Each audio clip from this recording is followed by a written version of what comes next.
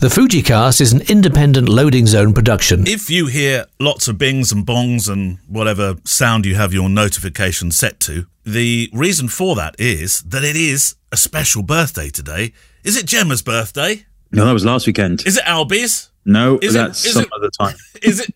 You should know that. Is it Rose's? No, that's also some other time.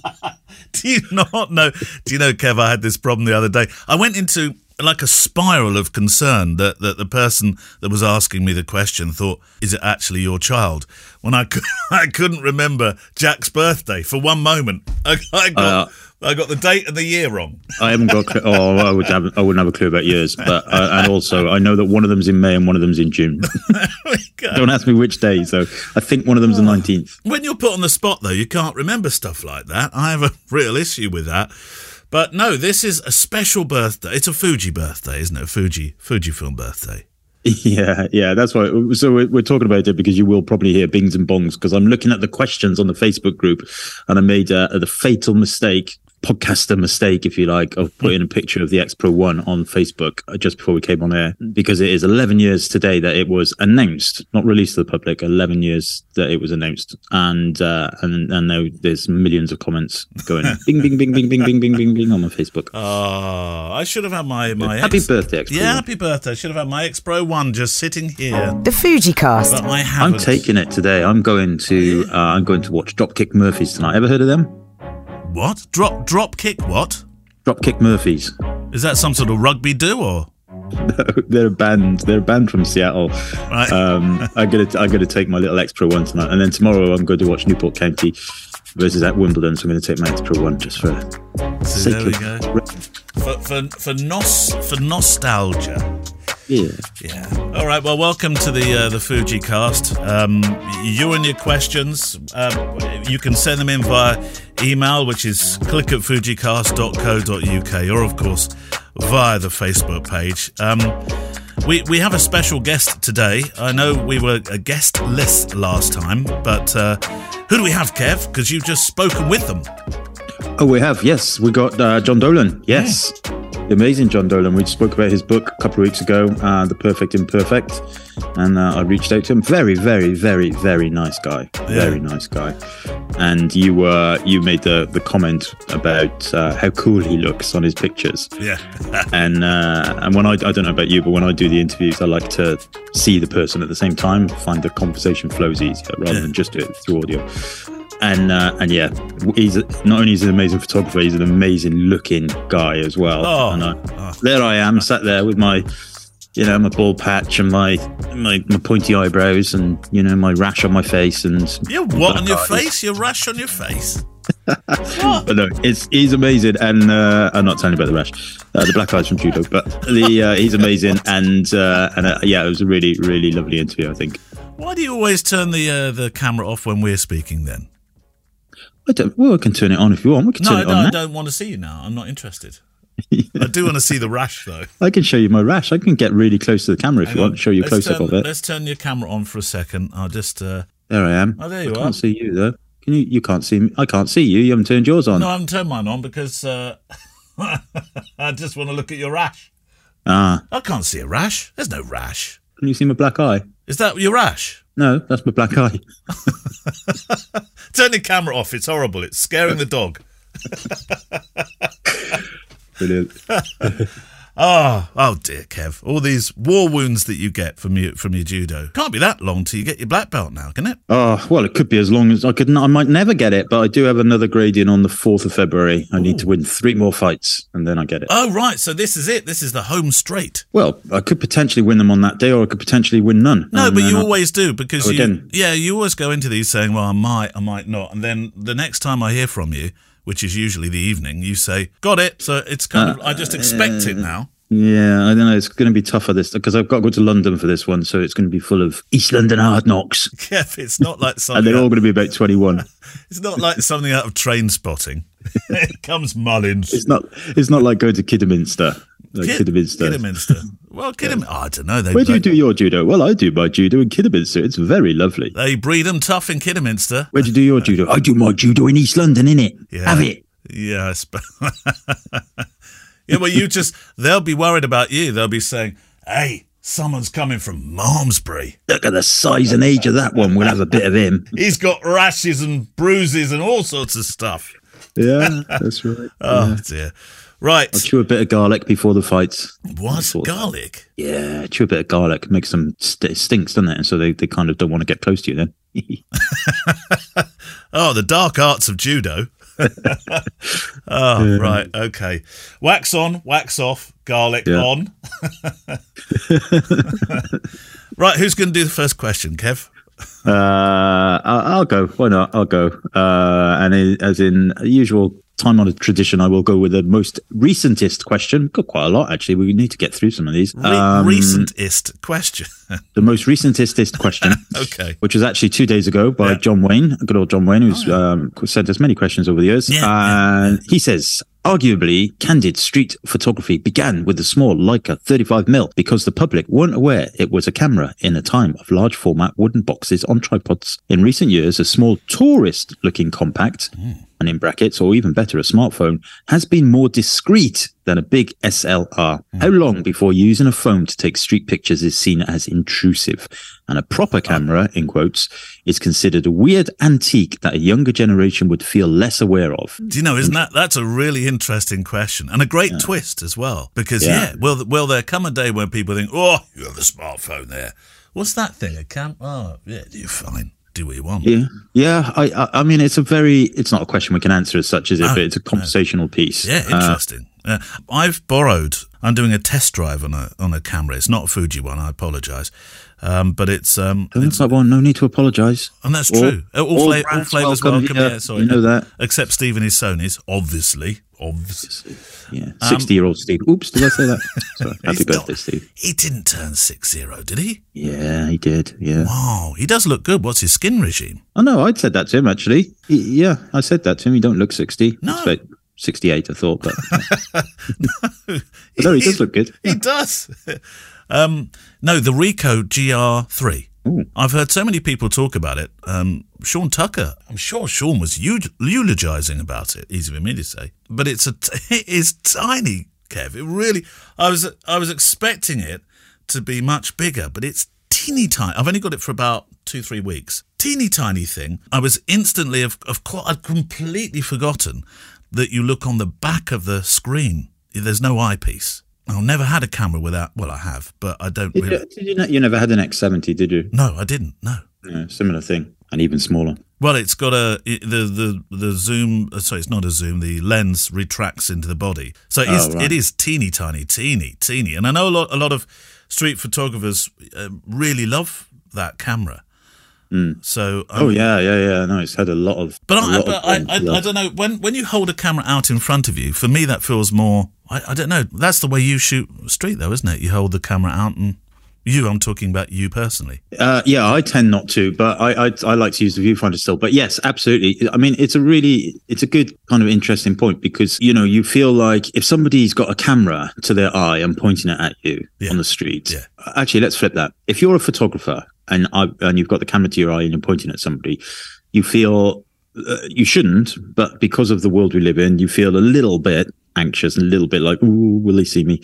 Whereas if you take exactly the same camera out and hold it in front of you and look at it the way my mum looks at cameras and stuff because she hasn't got her glasses on properly, holding it about 6 inches away from her, flip the screen down and put, use your fingers on the back of the screen to do your stuff, then you don't feel so because everybody else is doing that with their phones. Yeah. And you do usually get more opportunities that way, although framing and various different things happen.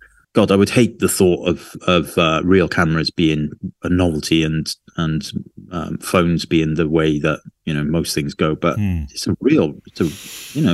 the reality is that might well happen. Well, I have a new phone. I've been holding on to my 8 Plus for ages, and I did think I'll eke another couple of years out of this one. I've been quite enjoying sort of watching it grow old gracefully. But then one breakfast last weekend, it went from 100% to 30% within the time it took almost for me to eat my cornflakes. And so that was it. The battery just suddenly went boom.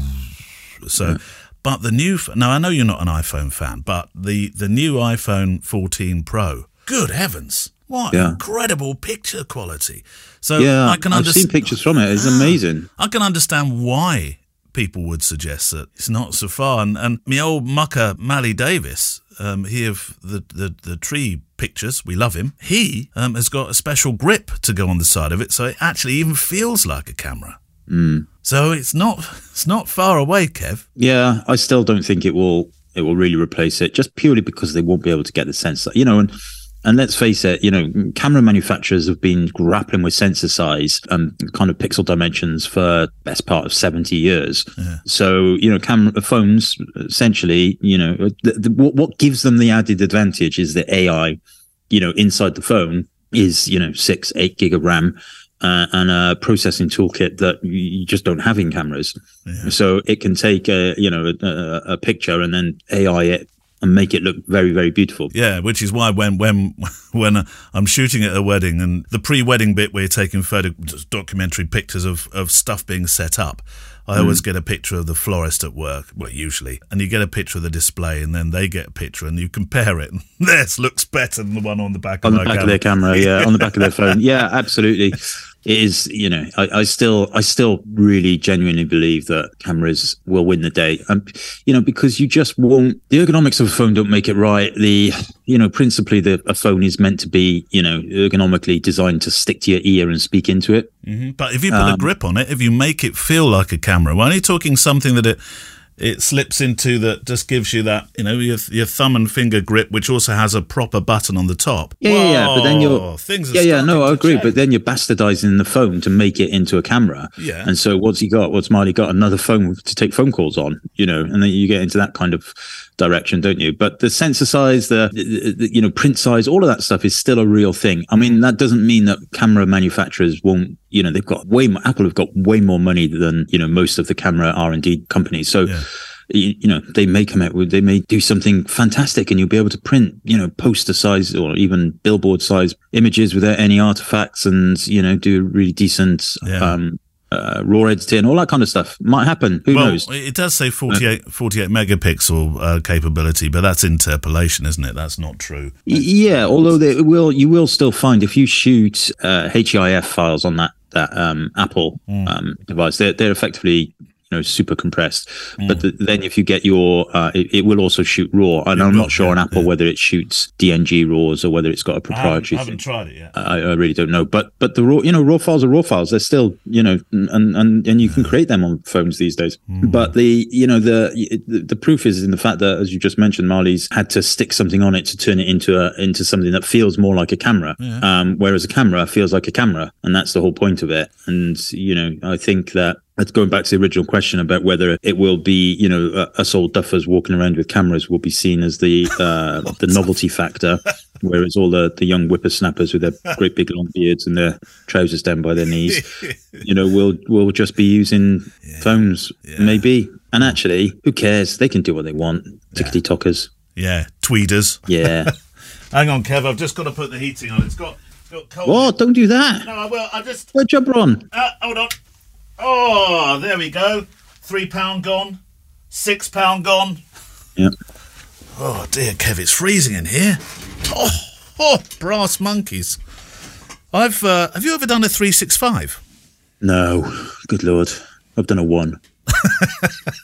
Would you not attempt one? No. I'm doing one. No. I think I probably have gone through periods where I've taken a picture every day, but not to the point where I wanted to think this is a publishable effort. No. Well, I'm not sure. You've done them before, though. Well, the one I did before, I did do one. Yeah, I've done 1.5, but it was an archive 365, if you remember. It was going back into my wedding pictures, drawing out those that I liked, publishing them, and then talking about them. If I were entirely honest, I probably did that because I'd listened to you saying, you know, post every day, really good idea for the god of Google. And actually it did work quite well. This though, I'm attempting. I've started, the day we're recording this is Friday. Okay. And, it coincides with the 365th edition of the other podcast I do. And I just thought we'd do a 365 starting on that 365 day and see if I could do an actual 365. That's a good idea. See if I can. Bet you don't. When do you think I'm going to stop? When weddings start. That's all right. I've got no weddings till July. Well, it depends on how you're going to do it, doesn't it? Because, if you're going to use your new fancy pants rip-off Apple phone, then you can. What do you mean rip-off directly Apple? from that? I'm going to put a little grip on it. Yeah. There you go. Right. And then when I ring you, you'll be like, hello, I'm over here. I've got the phone to my ear, but I can't. It's not near my mouth because I've got this. I've got a grip on it. That's a good point, actually, because the grip would go on the bit where your mouth bit needs to be. I've found a weakness in the system, Kev. Alex Hackney. Oh, Hackney's in East London, isn't it? He is, yeah. Maybe he's going to come around and beat me up at judo. Do you think he's a judo man? Alex from East London, isn't it? Oh, no, Alex Black Belt Hackney. Hello, my friends. Love the show and have been binging it in the last couple of weeks. I have a QQ. Do you guys have any tips or tricks for shooting photographs outside in the winter? I'm always a bit nervous having my camera out in the cold and wet and going in and out of shops and such. Am I worrying too much about ruining my camera, or should I be concerned with the various temperature shifts? Have a lovely day from Alex in Hackney. Oh, no, it's Alex Hackney. Oh, what? I bet he's from somewhere like, or could even be a lady, couldn't it, with that name? I bet they're from somewhere like Windsor then. Why do you say Windsor? Well, soft, isn't it? Hackney. Hackney, innit? Is it Hackney? No, it's not Hackney clothes. It's Hackett, isn't it? There's the posh clothes. All the posh people have. Hackett. Yeah. The ones that do, you have to have, I think you're only allowed to go in Hackett if you show you've got a Range Rover key fob with you. Anyway, yes. I mean, the only time I've ever experienced that where the camera steamed up, like to the point where I was like, whoa, what's that? Was when I was in London, Bristol Zoo, which sadly is no longer there. They've closed it down. They closed it. The animals are still there, but they've shut the zoo. Oh. It was a pretty chilly day, wintertime. And then I went into the tropical animal. Well, yeah, but that's a huge shift in temperatures. Yeah, this was years when I first got into photography, and then my lenses everything just steamed up. Yeah. and I was like, my God, my cameras have just broken. And I turned around to look at Gemma, and her glasses had steamed up. And I was like, now I get it. Gemma's broken. Gemma's broken as well. She's just wandering around, walking into creepy crawlies. Oh. That's how we met. She thought you were a big creepy crawly. Oh, I do like your hairy legs. Yeah, that's right. Yeah, that's the only time I've ever really experienced it. I know some people take like lint cloths and things like that with them to weddings for different temperatures changes, but I don't. I just shoot my jumper or tie. Yeah, bottom of your shirt. Yeah. Yeah, I thought the question originally, till I'd read it, was going to be more about shooting outside in the winter because of this horrible cold sort of hue you get on your photographs, where you just can't seem to, even in Lightroom, warm it up, and something weird happens. I thought that's what he was going to talk about. More to do with the kind of white balancey type stuff. But no, I know what you mean. I'm more. The rain bothers me, but only because when you get it on the front of your lens, it's a problem to get off, isn't it? But yeah, it can smear a little bit, can't it? Yeah. But it's only really relevant if you're shooting at f96 or something, isn't it? If you're shooting at any reasonable aperture, obviously if you're a landscape photographer or something and you're shooting at f22, you've got rain on your lens, then you're going to have issues, and you want to, that's what lens hoods are for and all that kind of stuff, isn't it? But if you're shooting, it does depend a lot on the lens, obviously, but I would say anything up to about f8, you're probably not going to see much on that front element. What about ruining the cameras? It sounds like Alex is a little bit concerned about leakage. No, it won't ruin the camera, especially the weather sealed cameras. That's what they're designed for, really, is the kind of different temperature changes and what have you. I wouldn't. No, I mean, I would not worry about that. Probably wouldn't leave my camera in the tropical animal zone of Bristol Zoo for more than a couple of hours. Yeah. But yeah, you can get mold inside lenses and things like that, and perhaps too much exposure to that very damp environment might potentially end up doing something like that. But again, I suppose so, yeah. Alex, hope you do well in your judo bout against the Garlic King of Malmesbury. Right, your question. Oh yeah, sorry, I'm just. This is what I knew would happen. Well, I've lost it. It's gone. I'm looking at the. Is it Notification City? Yeah, and I've got 2 tabs open and everything, and it's all. What's the latest notification on the X-Pro1 having its birthday? It's so posted it 58 minutes ago. So far, it's had 85 likes, 18 comments, 1 share. Okay, give us a comment. The most recent comment is from Paul Taylor, and he says, "Do you still have it, Kevin?" And I said, "Yeah, I do, Paul. In fact, I've got batteries, those old batteries being charged right now." Yeah. Okay, right. Another question then. Let's go back a little bit in time, shall we? Let's give a very quick one from Stephen Anker. He says, "Hi, folks. Very QQ. Will you be offering further Zoom dial-ins and gentle critiques for Fujicasters?" Well, Stephen, we do that, but on the Patreon. So if you're a patron, which I think you might be, I don't know, maybe you're not getting the emails. Perhaps you're not. Anyway, it doesn't matter. If you are, great. If you're not, great also. But yes, that's where we're doing the patron pop-ups, as we call it, and we're doing gentle critiques of pictures and websites and all. Who are we critiquing today? Now I've got to go into a completely different application. Am I moving you around your windows? You are, and I've got this massive 48-inch screen. It's very difficult. My mouse still isn't working properly. Folder Fujicast. Next will be today. In fact, you can hear a critique of Scott Carney and his gorgeous Yorkshire marquee wedding, which is a blog post. Oh, it looks like he had a good time. Doesn't it? Yeah. So we're doing them in order, by the way. Right. The order of receiving them. Okay, so I'll do another question, though, because that was a little bit of a thing rather than a thing. Right, Luke Pye. G'day from Oz. Kevin, Neil, I can't do the accent. Really loving the show and glad it's back up to bi-monthly / fortnightly. There was a great little video shared in the Fujicast group yesterday. There was some guy talking about the difference between fortnitely, bi-weekly, annually, all that kind of stuff. We'll be talking about dividers next. Any hot tips or workarounds for when setting up film recipes on the XT3 and auto white balance? A lot of recipes ask for color shift in the auto white balance, e.g. -4R, +3B. But in XT3, when you click out of your custom setting, i.e. C2, and go back to the default setup, C1 in my case, the color shift in the white balance remains. I really wish Fujifilm committed the white balance to the individual custom setting, but in the meantime, keen to know if any workflows, processes to help with this. Cheers. Yeah. Right, you can answer that one now. Well, I can't. You know I can't because it's technical. I don't actually. You're horrible to me. You are. I kind of know what he's on about. So I think the XT3, it doesn't save the white balance adjustments in your custom film sim recipes. XT4 and above does, and I think X-Pro3, not 100% sure. X100V, I think, also does. So yeah, you're just out of luck with the camera, essentially. Oh. I put a whole load of recipes on my website that were built on the XT3, and the custom white balance, essentially, if you want something a little bit different, then you're going to have to use your eyedropper in Lightroom or Capture One or something afterwards. I'm stuttering over this because I'm kind of, I think that's right. That's as much as we're going to get. In Kev we trust. Do you remember Torsten Trapvin, who had sold his X-Pro3? We had that big debate about it on the last show, didn't we? About selling X-Pro3s because what have people heard of? We've been listening to things on the internet where people said that every single X-Pro3, the back screen always breaks. Wibbly wobbly back screen, wasn't it? Yeah. Which obviously is not true. He wrote back, "Hi Neil, hi Kev, Torsten here from the X-Pro3 debacle last time. Just a quick follow-up in case you care.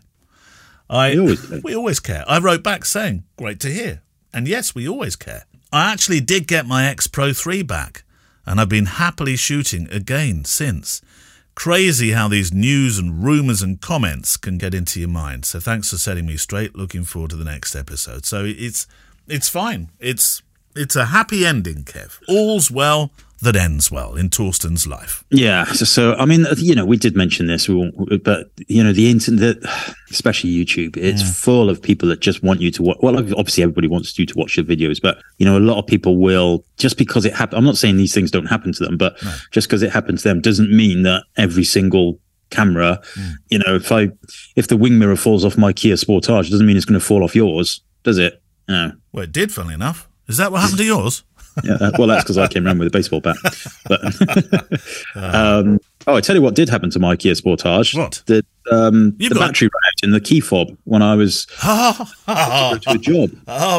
Oh no! No, I've had this happen to me when I came back from walking. Yeah, because I think we probably had our cars about the same amount of time, so it's probably about the same time. Yeah, and you have to release the special little secret key within the key fob, don't you? Oh, and I changed the battery. I couldn't. I could release the key, but I couldn't figure out where you meant to put it. What do you mean you changed the battery? Do you carry those small little watch-type batteries around? No. I went home and did it. Oh, I see. Okay. Well, it happened to me right out in the middle of the countryside, and I was next to there was a sort of a gatekeeper's house or something. And anyway, and they looking out the window and saying, "I'm not stealing my car. I'm trying to get in." Where do you stick it then? Because I couldn't figure that out. Where does the key go from the outside? Oh, I have to remember now.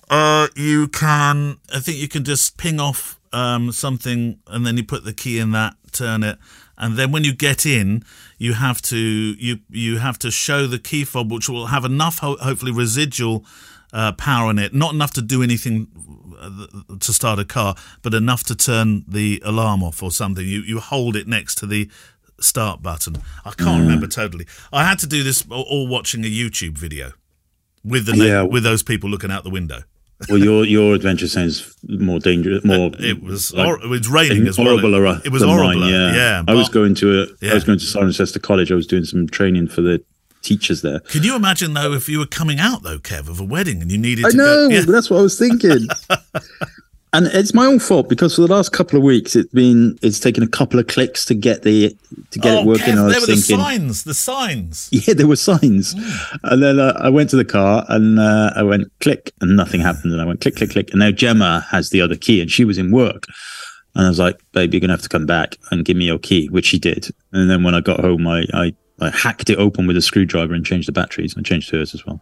Yeah, they're difficult to get into the key fobs. There's a way of doing it. Yeah, they don't want you to do it. You're meant to take them back to Kia and 170 quid later, but I got a little flathead screwdriver and stuck a new battery in it. I felt very proud of myself. I felt like a DIYer. Yeah, next you'll be doing the plumbing. Oh, no, sorry, that's Gemma's job. Oh, well, I did that on Christmas Eve. Oh, yes, you did. That's that conversation. Normally, Gemma is, of course, the handy person around your home. But on this occasion, you did. You got your hands proper dirty, didn't you? Now, what were we talking about? What was the question? I think that was it. No, it wasn't a question. It was just that the X-Pro thing is sorted. Oh, yes. There we go. And yes, and it's sorted. You're good to go. Right, guest time. Let's rescue this. Who have we got? And what actually drew you to him? Because he's a phenomenal wedding photographer, phenomenal photographer. Yeah, it was. I've known his work for a long time, and then I was speaking to Amy Milstein in New York, who I know, and she'd been on a workshop with John, and then I think it was Emily Renier, who mentioned his book in the FeatureCast group. So I subsequently thought, oh, that looks good. I bought the book, which is amazing, and then we did the book review, and then I sent him an Instagram direct message and said, hey John, thanks for coming on the show. He said, hey Kev, yeah, sure, and that was it. And he is genuinely such a lovely guy and a phenomenal photographer, good business sense too. He is John Dolan. So first of all, just very briefly, give us a little background about yourself, how you became a photographer, all of that kind of stuff. I know that you've been working for a long time now. Well, it literally is the only thing I've ever done. So I caught the bug early, and luckily in some ways I'm not good at anything else. So I've had to stick with it. I know a lot of people have tried their hand at photography and given up at a certain point, but I moved to New York when I was 23, and it took me 10 years really to get my footing, but I worked as a printer for a bunch of years, which was a great training ground. And then I just slowly made my way into New York magazines, into some advertising and weddings as well. I went to liberal arts school, so I studied photography, but it was a much more philosophical approach, and the technical stuff I learned on my own, as we do. Yeah, of course, yeah. So you just mentioned, you kind of stumbled into wedding photography eventually. I always ask this to the wedding photographer guests we have, if you had to write one thing on your passport as a job, would it be photographer or would it be wedding photographer? Years ago, I came up with this idea that I'm a photographer at a wedding. So I'm not a professional. I'm not a trained wedding photographer. I'm just somebody who's fascinated by families, by people under pressure. I love the chaos of a wedding, and I love that I don't know exactly what's going to happen, but I have a script. Yeah. So I can anticipate. So you just mentioned the chaos of weddings, and how would you? I would say a majority of our listeners are wedding photographers, but not all of them. How would you describe your style when, specifically when shooting weddings? Can you pigeonhole a style? I can't pigeonhole a style as much as an approach, and it's the longer I've done it, the more I've understood this mental preparation I go through before a wedding, which is I empty myself. So instead of having a plan that I'm going to do this on this day or try this technique, I literally start with the point that taking pictures is easy if I'm in the right state of mind. So I go through a little, sometimes I take a nap, a 5 or 10 minute nap, but I'm setting myself up for, probably a little bit different from an interview like you're doing with me, where you have to prepare. I don't have to prepare for a wedding because I know what's coming. I know that it's not my job to put a template on people. It's my job to walk into that house and see these people who are going through something significant, and I'm trying to almost get slivers of moments of that important day. So it's a very strange thing, because the less hard I work, the better the pictures are. If I'm hustling and bustling, the pictures get canned. So I literally go in without a plan and absorb the energy of the people. Yeah, wonderful. It's a similar approach that I take, and I think that in the modern day with modern cameras, people sometimes go and they'll shoot 5, 10, 20,000 frames, and I think that the slower you shoot, the more emotion you can get out of a wedding. Well, I think it also leaves room for the human interaction. So I'm talking to people in a way that when I was younger I wouldn't interact in that same way. But I'm having very honest and sort of tender interactions with people, as if I was a guest, as if I was a family member, or as if I was not a vendor. Yeah, understood. Now, I'm not a great fan of the term celebrity photographer, but you are known as a celebrity photographer, and we don't necessarily need to go into the people that you photographed unless you so wish.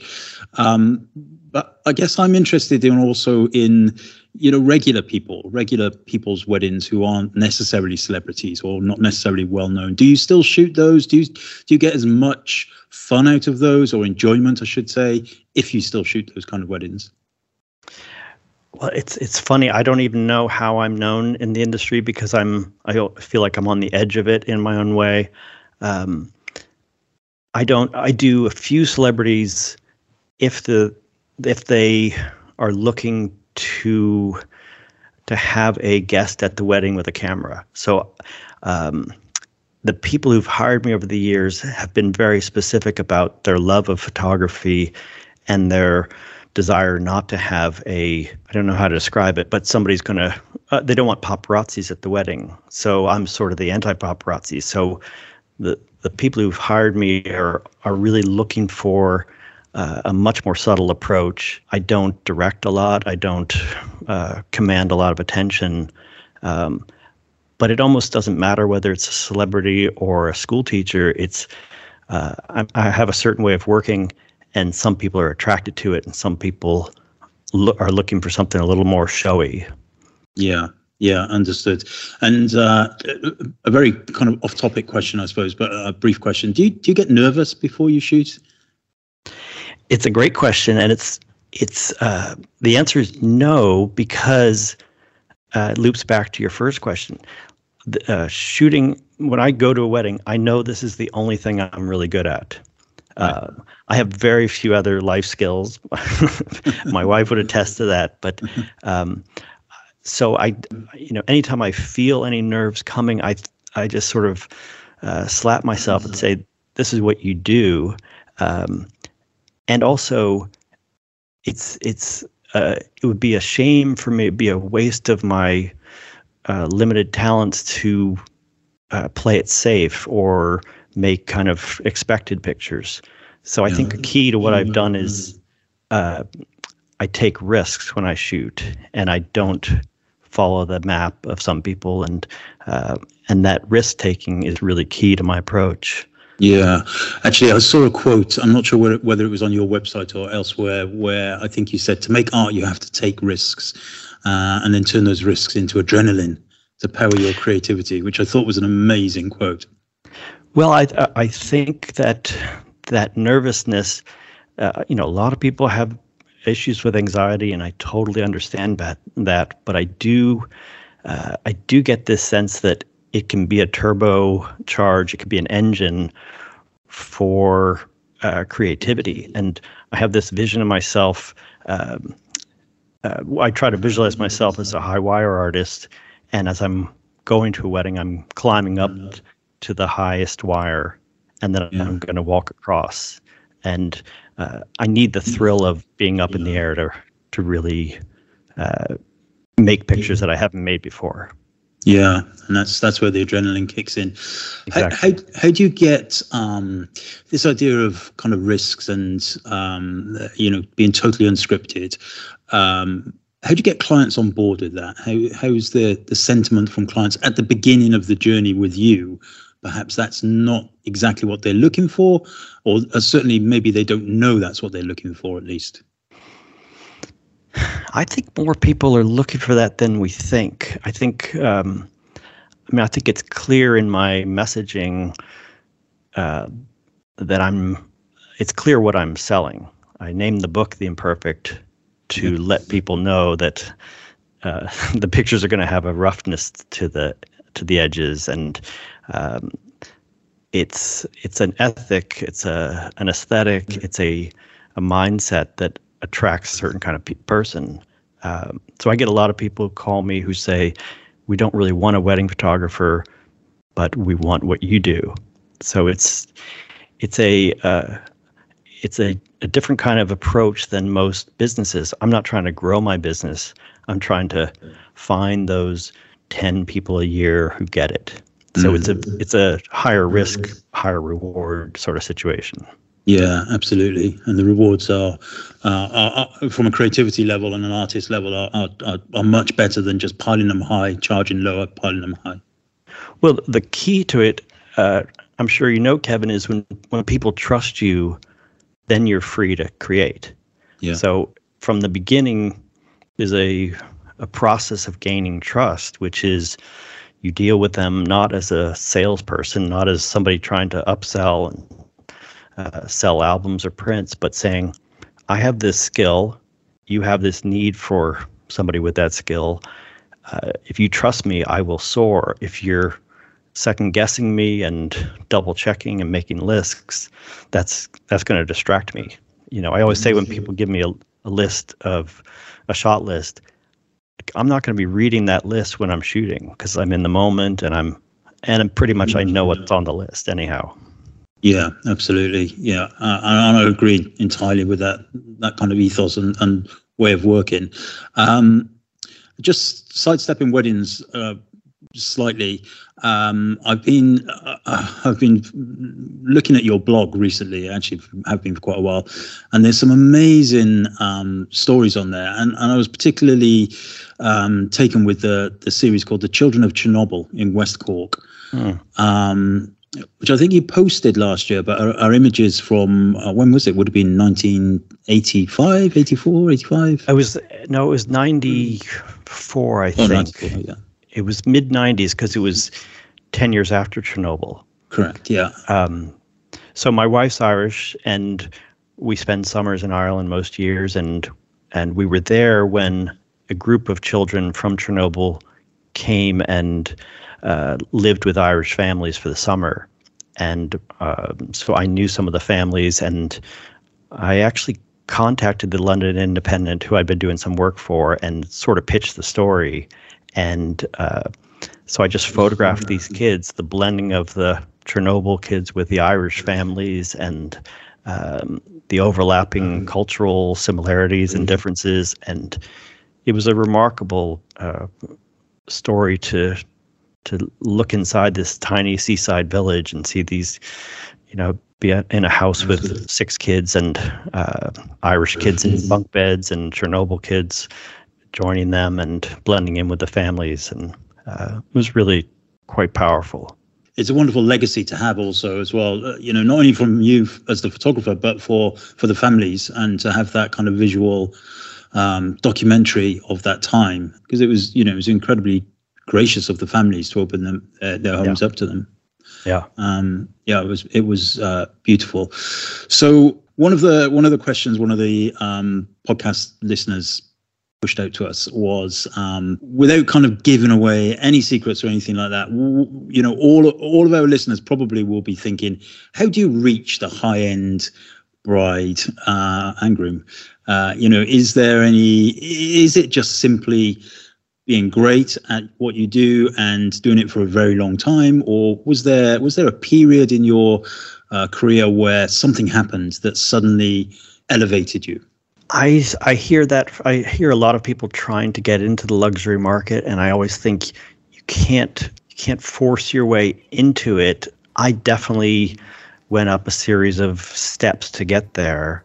So I think it does take years, but I think more importantly, you have to have a distinctive point of view and a distinctive style that is attractive to those people. And it's often not what you think. Certainly the people who hire me don't want glitz and glamour. They want something real and timeless, and they want art, basically, which is, you can't force art out of just sheer effort or marketing. I meet a lot of photographers who seem to be out of balance by putting more effort into marketing rather than art. So the art versus commerce measure is really an interesting thing for people to look at. Are you going to museums? Are you reading novels? Are you refilling your artistic well, or are you just working hard on getting more inquiries and things? I really think you can tap into a certain group of people, and when you find somebody who really understands your approach, they're going to tell their 2 friends, and then those people will tell a couple friends, and that's always been the spread. I've done very little marketing in my time, but I've treated my clients as well as I can in a real way, but a very non-professional, non-commercial way. Thanks to John Dolan. That's part 1. Part 2, Kev, to come in 2 weeks' time. Yes. On the show. Right, pick time. We've left it to now because we have a question as well as giving them a mention. Pick Time, of course, have kindly been supporting the show now for a number of months. pick-time.com. It's what myself and Kev both use to show our work. I'm very, very happy with them. I've been using them, I think, now for, 3-4 years? Probably. No, before that horrible thing that started with C and ended with D. I was using them for quite a while, and without a shadow of a doubt, the way that it shows my work, I'm absolutely convinced that because it's so much more attractive, that's why I've made more sales of my work through and since using them. Yeah, and I also saw something recently, not on my website, but on somebody else's website, I think, where they were using PickTime very cleverly to offer like family shoots. So setting up a digital product, essentially, and saying, 2-hour family shoot, £250, 1 day, £500, whatever. And that was all done through PickTime. How so clever. using them as the payment gateway. Yeah, what a clever idea. I've never thought of that. It was a very clever idea. And yeah, thank you to PickTime for continuing to support us. And as usual, you will get a 1 month free if you use the code FutureCast, all in capital letters. And honestly, if you're a professional photographer, and I say professional, you don't have to be a professional photographer, but if you are delivering images, client-based, and you want your client delivery experience to be phenomenal, then PickTime is the way to go. And they've just added another set of, I think, what's that Scottish studio? Scottish Print Lab. Loxley. I think they've just come on board as as a vendor also. So there's all kinds of different Brilliant. labs and stuff you can choose to do your stuff through. I use Loxley. Love the quality of Loxley's work. Emily, I shot Emily's wedding a couple of months back, or Emily's renewal of her vows, I should say. Yeah. And she ordered some stuff via my PicTime account. And she sent me an email. She said, "Oh, these are amazing. What are they, Kev? Yeah, I want to know which lab you use." And I was like, "I don't actually know." It's that good. So I typically, and this brings us on to Daniel's question. So we've got a question from Daniel Kiss, who says, PicTime question. He says, "I'm using PicTime. I'm very much loving it. My question is about the print and album function. Do you know if it is available to users outside of the UK as well? I'm based in Hungary and don't know if I should or could offer this to my clients." Yeah, so the way that PicTime works is you can choose labs wherever you want. So you could use, you could be in the UK and use US labs if you want. I personally filter everything out, so it's only using UK labs, mostly UK labs, but some European labs for stuff that I can't get easily off my UK suppliers. And that way it keeps the postage down and obviously expediting time and all of that kind of stuff. And it just tells you straight away which country they're from, where they're based, I should say. So I would be very surprised if there are no Hungary-based labs. But although saying that, I don't know of any labs in Hungary. However, I know that QT albums are in Poland. Yes, ain't too far away from Hungary, if I'm right. And you could just go through all of the options and just pick only products produced by QT albums, which are very good. I've used them in the past also, and then that would at least bring it closer to home. Whether there's any specifically in Hungary, pass. I don't know, but it's very easy to find out. Just go through the product area, building your shop, and it will tell you exactly which country each of the labs are in. Just rewinding for a second. That idea of using it as for selling the family shoots. If you're a photographer who's not commercial, but you're doing landscape work and your work is getting better and better and better, and you're thinking, do you know what? I really want to have a go now at selling my wares. This could be a pretty cost-effective way of dipping your toe in there and trying that out, couldn't it? Yeah, well, they do the gallery as well, remember? Yeah. So there's a separate section for people like that. So I have on my F16 website, there is a prints area where you can, I've got some prints that people can buy. I don't sell any, but I've got them. They're there. And that's all done via, that's all set up via PicTime through their gallery interface. Yeah. I pick the products, obviously, and I set the price. And then it just looks beautiful. They deal with everything. They deal with the printing and all that kind of stuff. So yeah, you can do that very easily. You don't need to be a kind of wedding photographer or anything for that. But if you want a gallery space that looks beautiful and you want to sell prints, that's your friend. And I've just literally logged into my PicTime account now, and it's just popped up with new feature, watermark protector, which is good because a lot of people have been asking for this. So you can now use what they're calling an AI watermark, which means that if clever people want to kind of hack into the HTML and stuff, it's still going to try and stop them getting rid of the digital watermarks that are whacked on there. It's getting better and better all of the time. I remember it's a little while ago, but I had interesting conversation with a client, somebody that had been at the wedding. Said, I've been on the website to order, and the print quality is really bad. And I thought, well, I've not had an order from you. And what they'd been doing was basically making the picture as large as they could on their screen and doing screen capture and trying to send it off to Snappy Snaps or something. God, dear. Right. Steve Davis, not the snooker player. Snooker in you tonight. It might be. You don't know. Well, maybe. Who knows? Davies. It is the right spelling. It's him. It's got to be him. Got to be him. There can't be any others, can there? No. Snooker playing photographer. Hi gents, like Kev, I upgraded to the XT5. I traded in the XT3. While I'm happy with the upgrade for the various improvements over the previous camera, I was interested, and I can see the fuming smoke coming from your ears right now, Kev. I was interested and a little concerned by some comments and observations made by a respected professional photographer. I've got the name, but I don't think we should use it, should we? About an empirical comparison of image quality between Fujifilm's 26 megapixel versus the 40 megapixel sensors, where the 26 megapixel images appear to be sharper than those from the new sensor. I attach a link to the YouTube clip It's a short video and the image comparisons are near the end. Do you feel that the observations and concerns raised are valid, or is it possibly a more considered explanation for the perceived image quality reduction? From Steve Davis. I haven't seen the link, so I don't know which photography you're talking about or the video, but I have seen other videos similar to that. And my answer is I don't know. I don't know, and I don't care.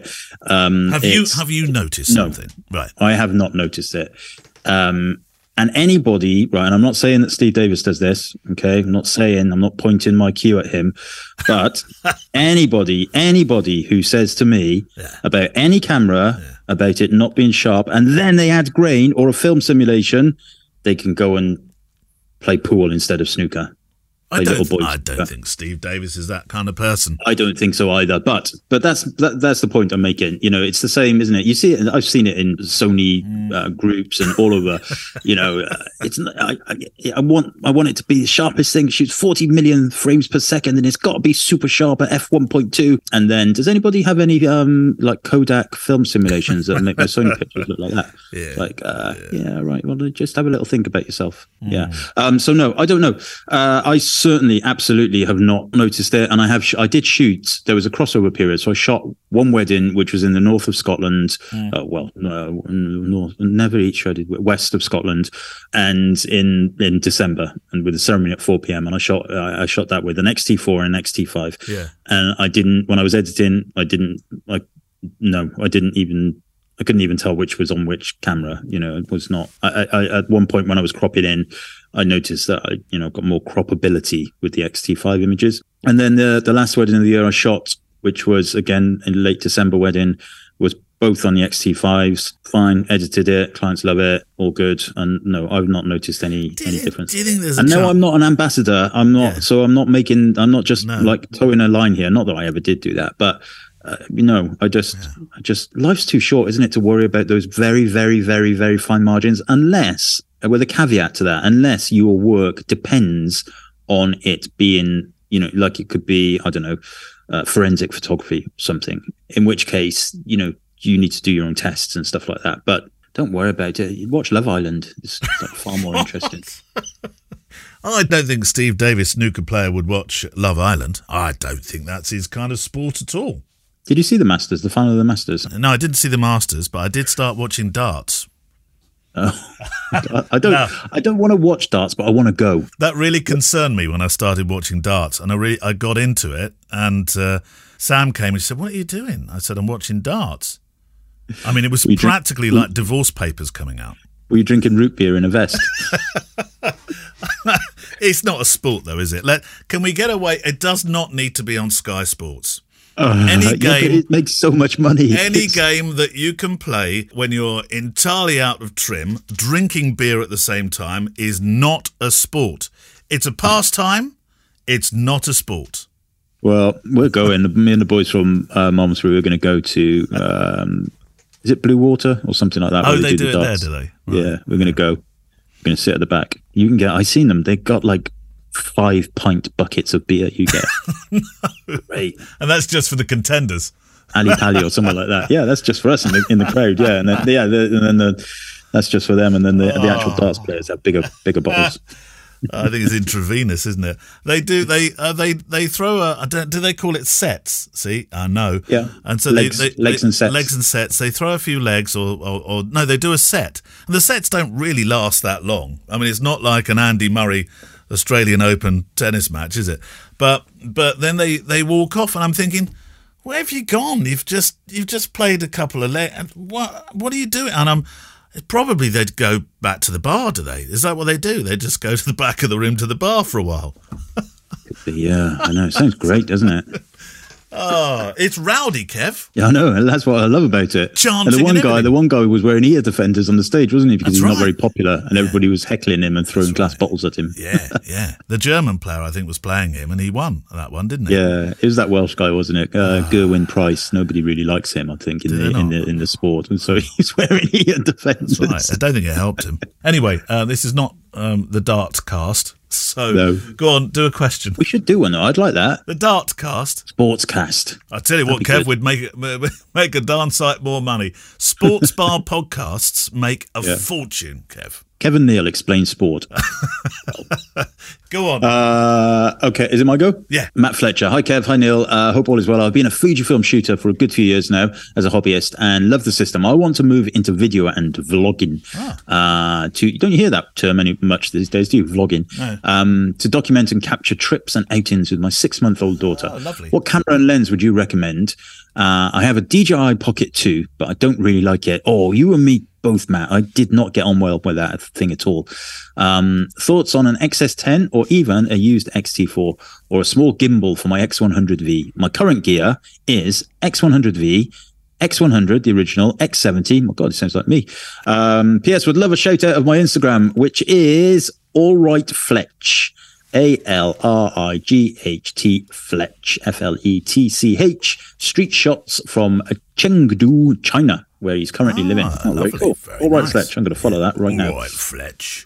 All right, Sounds Fletch. like one of your East London judo competitors. All right, Fletch. And I did not expect it to be from China. No, that's for sure. No. Well, the X100. Now, I've tried with some success actually using the X100 for that kind of stuff. And it's actually it's a decent camera. Of course, 23mm though can be a little bit close for vlogging unless you put on a wider lens adapter. Actually, pretty good camera, I'd say, for that. I know you're not going to be necessarily so keen on it because I don't think you've used it in that way, have you? Well, first of all, the DJI thing, the DJI Pocket, was awful for me. I had really struggled with it, but I know it was like a lot of people loved it. What was it called? DJI? Pocket. It was like a handheld thing with a 4K camera, and you had to double click it and it would spin around and everything. DJI Pocket. And I remember spending time, I was in Dubai, I think, and I was trying to make a vlog. Yeah. And we're on the bus, and I think it was... I saw that film. I don't know, it was either Bert or Zach or somebody. Anyway, and I got him to film me, and he kept clicking it, and it just kept spinning round to him. And I clicked it, and it span round to me. And I was, in the end, I've still got it somewhere, but it's one of those things. Now, Fujifilm have just announced a gimbal of their own of sorts, and I'm looking for it. I'm looking. Here we go. It's called the Fujifilm TG-BT1 tripod grip. It's kind of a gimbal tripod-y thing. Catchy. And it says here, the TG-BT1 allows you to record movies, take photographs, or adjust zoom on compatible power zoom lenses, which is the 18 to 120, I think, and maybe the 15 to 45. Anyway, while holding this Bluetooth tripod grip, it is compatible with XT5, XT4, XT3, XT32, XT32 double I's, XT30 and XS10. So there's a potential thing there that kind of has the Fujifilm logo on it and the buttons that will probably work. It's around about $199. So I was looking it up. Did you mention an XH model that could fit in it there? I don't think you did you? Doesn't seem to be on there, no. Because of course that the XH2 would be the best in that you've got a nice articulated screen to bring round for your vlogging.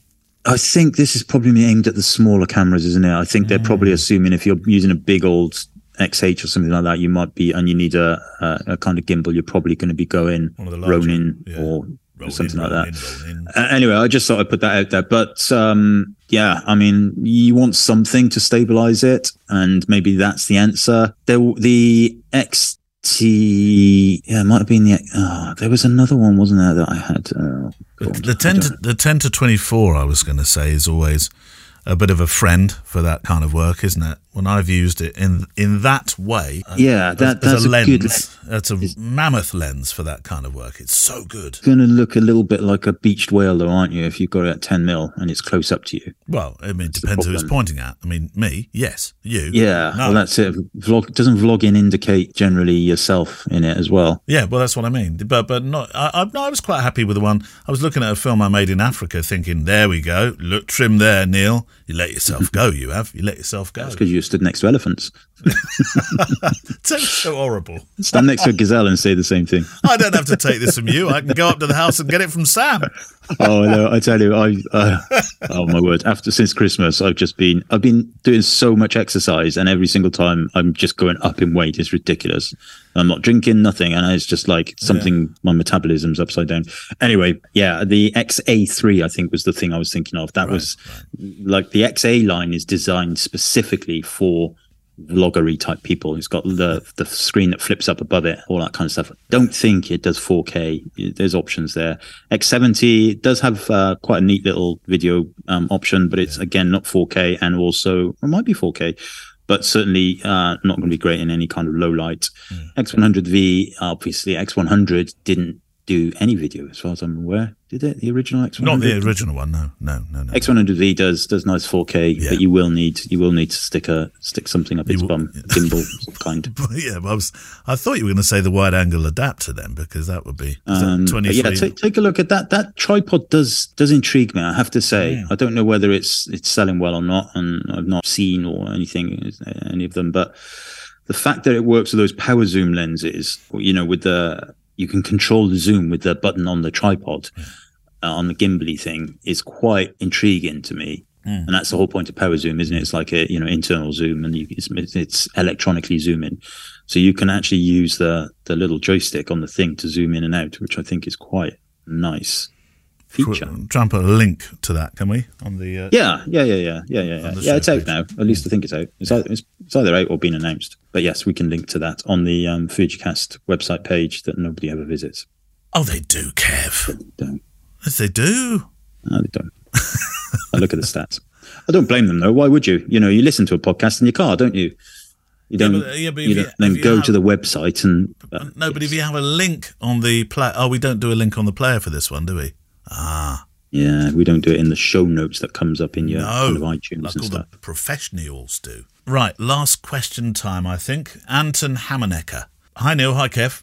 First up, I'd like to thank you for the work you do for the podcast.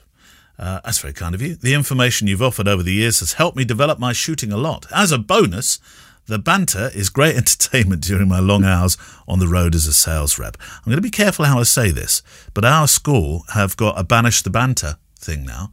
You're not allowed to banter anymore because it is perceived as and this is, in some respects, yes, they're right. It's perceived, that's where cruelty and bullying can start. But banter. Yeah, but what is banter and what's not? Well, banter covers so much, Kev. I mean, that's what I mean.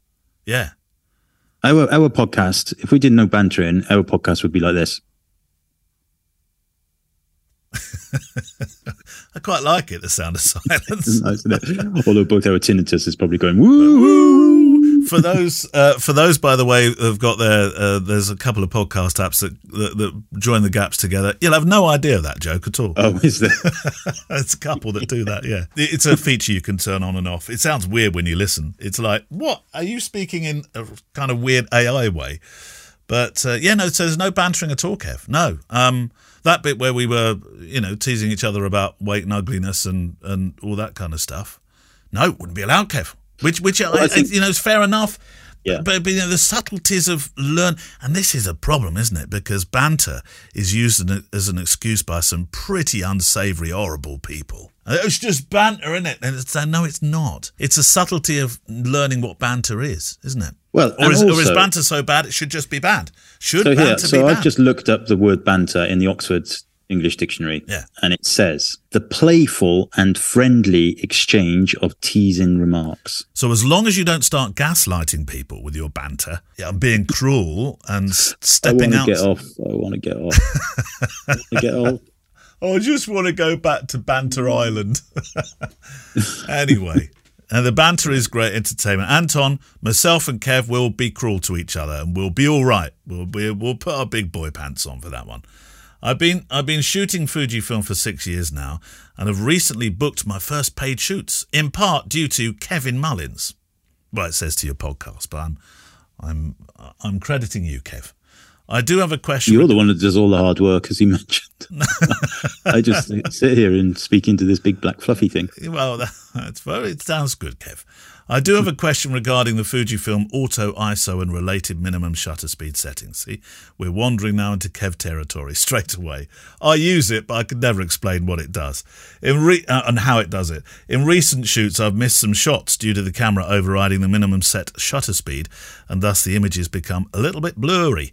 According to the manual, it's normal behaviour for the camera, but I don't understand the reasoning behind it. In my view, it's easier to correct for exposure in post than it is for its its unintended movement, which would make it nigh impossible. Also, why set a minimum shutter speed if the camera can just override it? Fair dues, Anton. I agree with that. Thanks. That is a very, very valid point. Yes. And many times I've suggested that they change the wording of that, the nomenclature, to, instead of saying minimum, say recommended minimum. It's too long though, Kev. It won't fit on the menu. Yeah, that's true. Yeah, it probably doesn't translate into every single language as well. But so the ISO will never change. It will never break through its ceiling or floor level that you set. But the shutter speed, the minimum shutter speed, it will come down lower if it cannot get an exposure.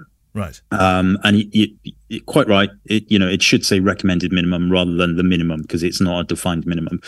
However, the camera will let you know. So in your viewfinder, it will the shutter speed will change. It depends how you have your viewfinder set up slightly in terms of the colors and stuff. But on mine, it will change to red. So the shutter speed will be red rather than blue. Which means that it's outside of the parameters that you've configured, you've told it to shoot, and that's what you have to remember.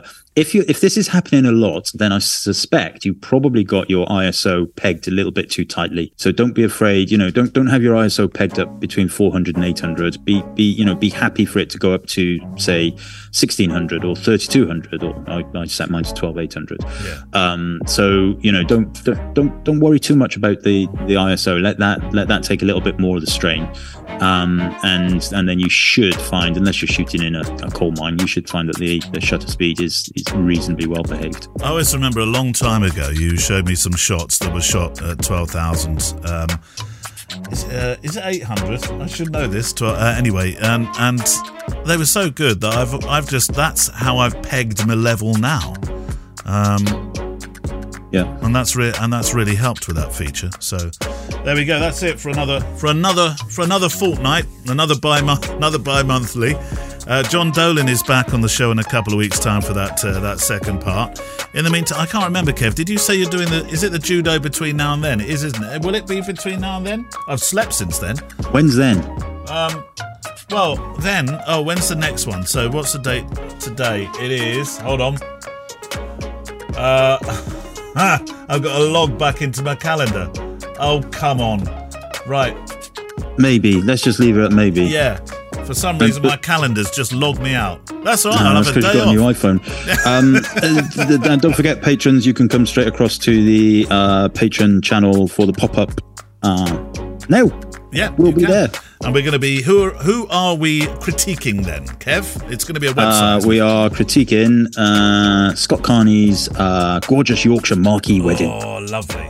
Yes, actually, and I've just looked at the dates. The calendar has just behaved itself. And yeah, you will have done your judo by then. So good luck, Kev. Oh, thanks. Don't come back with any bruises. No. Don't want any more rashes either. I don't mind bruises. Yeah. But I want to come back with some points. Yeah. Well, you do. Just 10 points will be fine. I'm telling you, you're coming back with your black belt.